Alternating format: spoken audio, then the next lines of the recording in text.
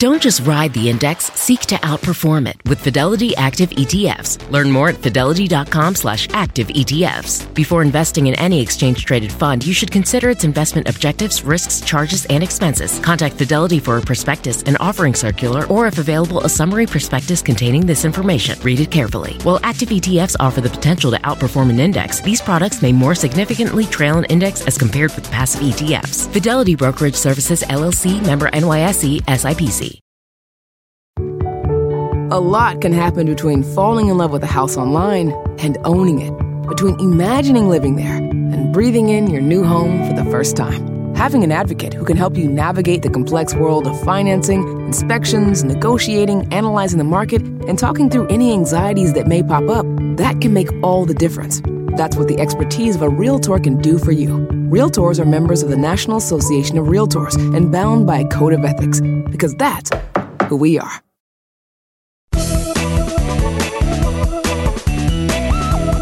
Hi, friends. I'm Laura Adams, and you're listening to the Money Girl Podcast. Thanks so much for downloading and joining me for this week's show. Unless you live in a big city that offers public transportation or car sharing services, you probably rely on your own vehicle to get to work, run errands, or just go have fun. Paying for a vehicle is one of the biggest expenses that many people have. But knowing whether you should buy or lease a car can be confusing. So in this episode, I'll explain the cost of buying and leasing a car. My goal is to help you understand the basic pros and cons of each option and how to get the best return on your investment depending on your lifestyle, budget, and financial goals. As always, I'm going to give you a bunch of resources. To see them all, you just need to visit the Money Girl page at quickanddirtytips.com. Then look for episode number 379 called Buying or Leasing, Which Costs Less? When you buy a new or used car, you probably know that you can pay cash or get an auto loan. However, whether you can get approved for a loan, how much, and the interest rate you'll pay depends on several factors, such as your credit score, income, and the age of the vehicle. And by the way, if you're frustrated with having poor credit or are having a really difficult time building it up, you definitely want to check out my Credit Score Survival Kit. It will show you step-by-step what to do. Visit my personal site and download it for free at lauradadams.com. That's lauradadams.com. Look for the Credit Score Survival Kit. No matter if the car you want to finance is used or brand new, you generally have to make a down payment in the range of 10 to 20% of the car's price. For instance, if you want a $20,000 vehicle, you might have to pay $4,000 of your own money in order to receive $16,000 from a lender. But you might be thinking, what if I don't have any savings for a down payment? Well, zero or low down payment car loans do exist. However, they charge much higher interest rates, which means you'll have higher monthly payments and end up paying much more interest over the life of the loan. And by the way, don't confuse a zero down loan with a zero interest loan. Sometimes you can get a zero down and zero interest special deal, but only in rare cases where a dealer offers it and you have excellent credit. While it might seem great to pay little or nothing out of pocket, it comes with a huge downside, which is called being upside down. No, I'm not talking about your car flipping over in an accident. Upside down is a common term for what happens when you owe more money for a car than it's worth. Unfortunately, most vehicles depreciate very quickly.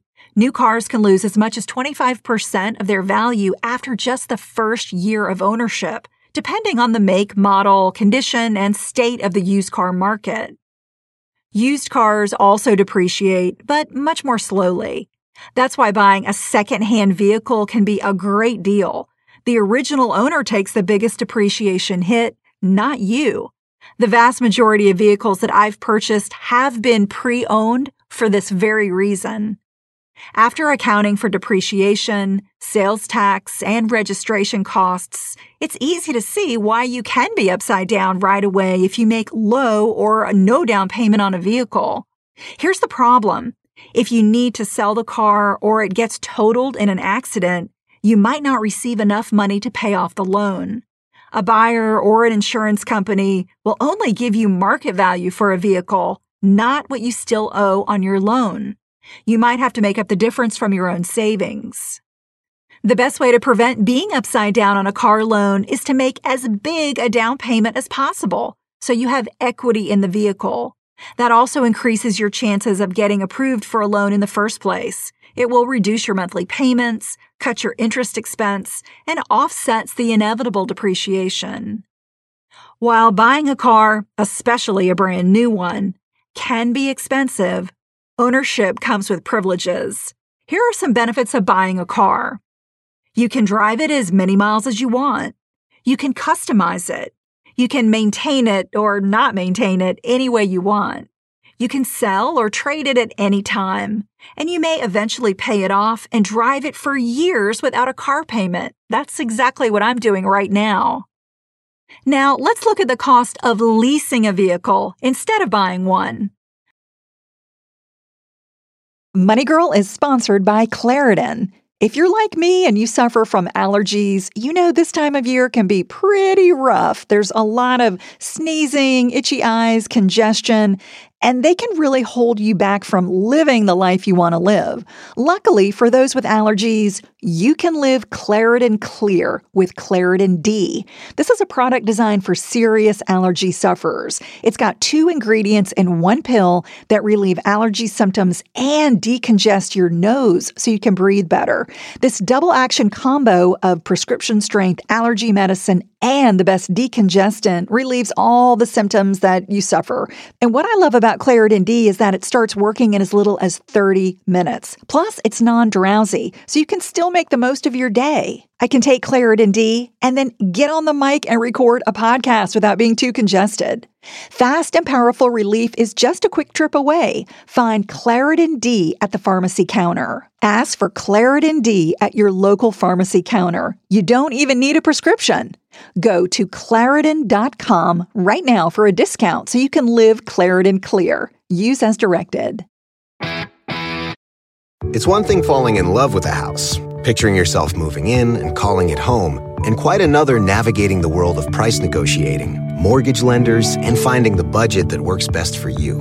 An agent who's a Realtor can make understanding that world easier.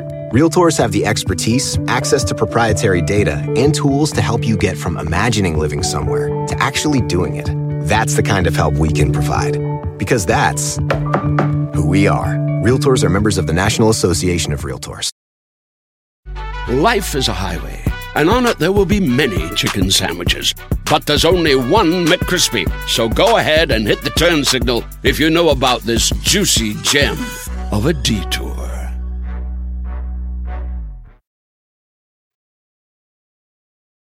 Okay, back to the cost of leasing a vehicle instead of buying one. According to Edmunds, approximately 22% of new cars were leased in 2012. There are multiple factors that go into the calculation of a monthly car lease payment. It depends on the lease term, such as 3 or 5 years, the retail price of the car, your down payment, credit rating, the depreciation, dealer fees, and state and local taxes. Your lease payment must cover the depreciation that will occur during the term of the lease, plus give the dealer a profit for making the deal with you. At the end of the lease, you can return the car or buy it at a predetermined depreciated value, which is known as the resale or residual value. Different makes and models of cars have very different depreciation rates. The higher the residual value, the more it's worth at the end of the lease, and the lower your lease payments will be. So remember this: vehicles that depreciate the least are the best to lease. To research vehicle prices and depreciation rates, use some of these terrific resources: Kelley Blue Book, TrueCar, Edmunds, Web2Cars, and Auto Traders. And I'll put links to these resources in the notes for this show on the Money Girl page at quickanddirtytips.com. Here's a quick and dirty tip. Leasing is just another form of financing, so it's still very important to negotiate the price of the car, which is known as the capitalized cost, just like you would if you were buying the car. Focus on the capitalized cost more than the amount of your monthly payment. Monthly lease payments are typically lower than loan payments for the same vehicle over the same term. But in general, the cost of leasing is more expensive over time because you are not building any equity in the vehicle. I mentioned that owning a car comes with privileges. Well, leasing a car comes with restrictions. For instance, you can only drive a certain number of miles, such as 10 to 15,000 per year, without having to pay a per-mile penalty at the end of the lease. Additionally, you're responsible for routine maintenance, and you can't make any modifications or upgrades to the car. However, there are some benefits to leasing that may make it worthwhile. Your monthly payment may be substantially less than buying the same vehicle. You can drive a new car with the latest options and safety features. You'll likely be under a manufacturer warranty during the lease term, which protects you from having to pay for major repairs. And you don't have to deal with selling or trading in your old car. If you decide to buy a new vehicle, make sure the manufacturer isn't planning to make any major changes to the body style in the next year or two. That could date your car and accelerate its depreciation.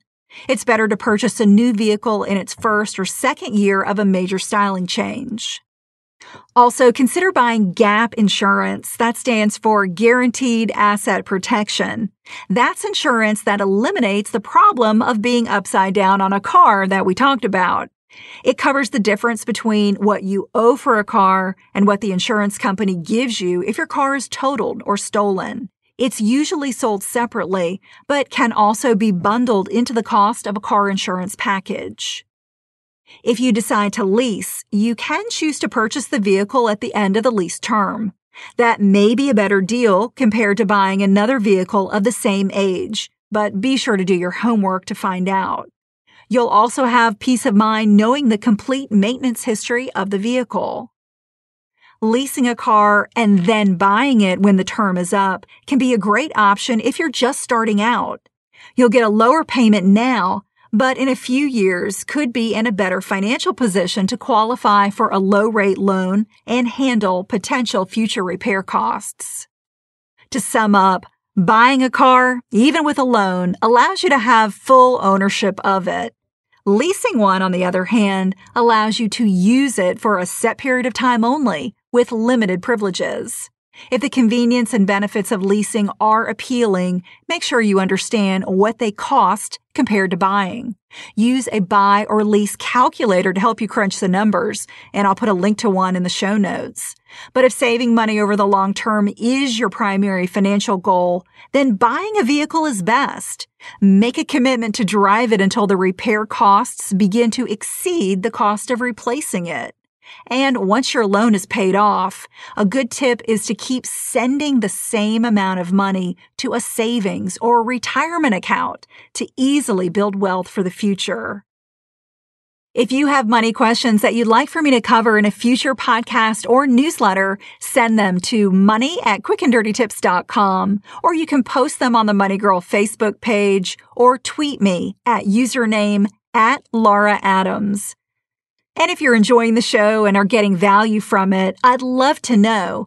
The best way to do that is to post a 5-star review on iTunes. I want to highlight a few recent ones. We had a 5-star review from Mother Mercy who says, "Short, sweet, and very practical. I learn more here than from most money magazines, websites, etc." That's awesome. Thank you.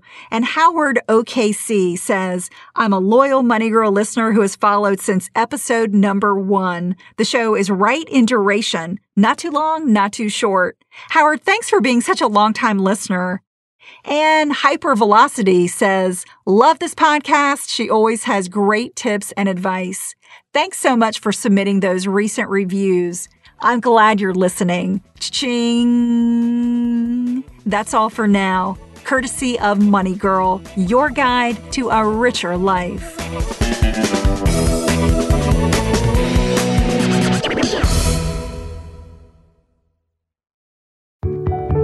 A lot can happen between falling in love with a house online and owning it, between imagining living there and breathing in your new home for the first time. Having an advocate who can help you navigate the complex world of financing, inspections, negotiating, analyzing the market, and talking through any anxieties that may pop up, that can make all the difference.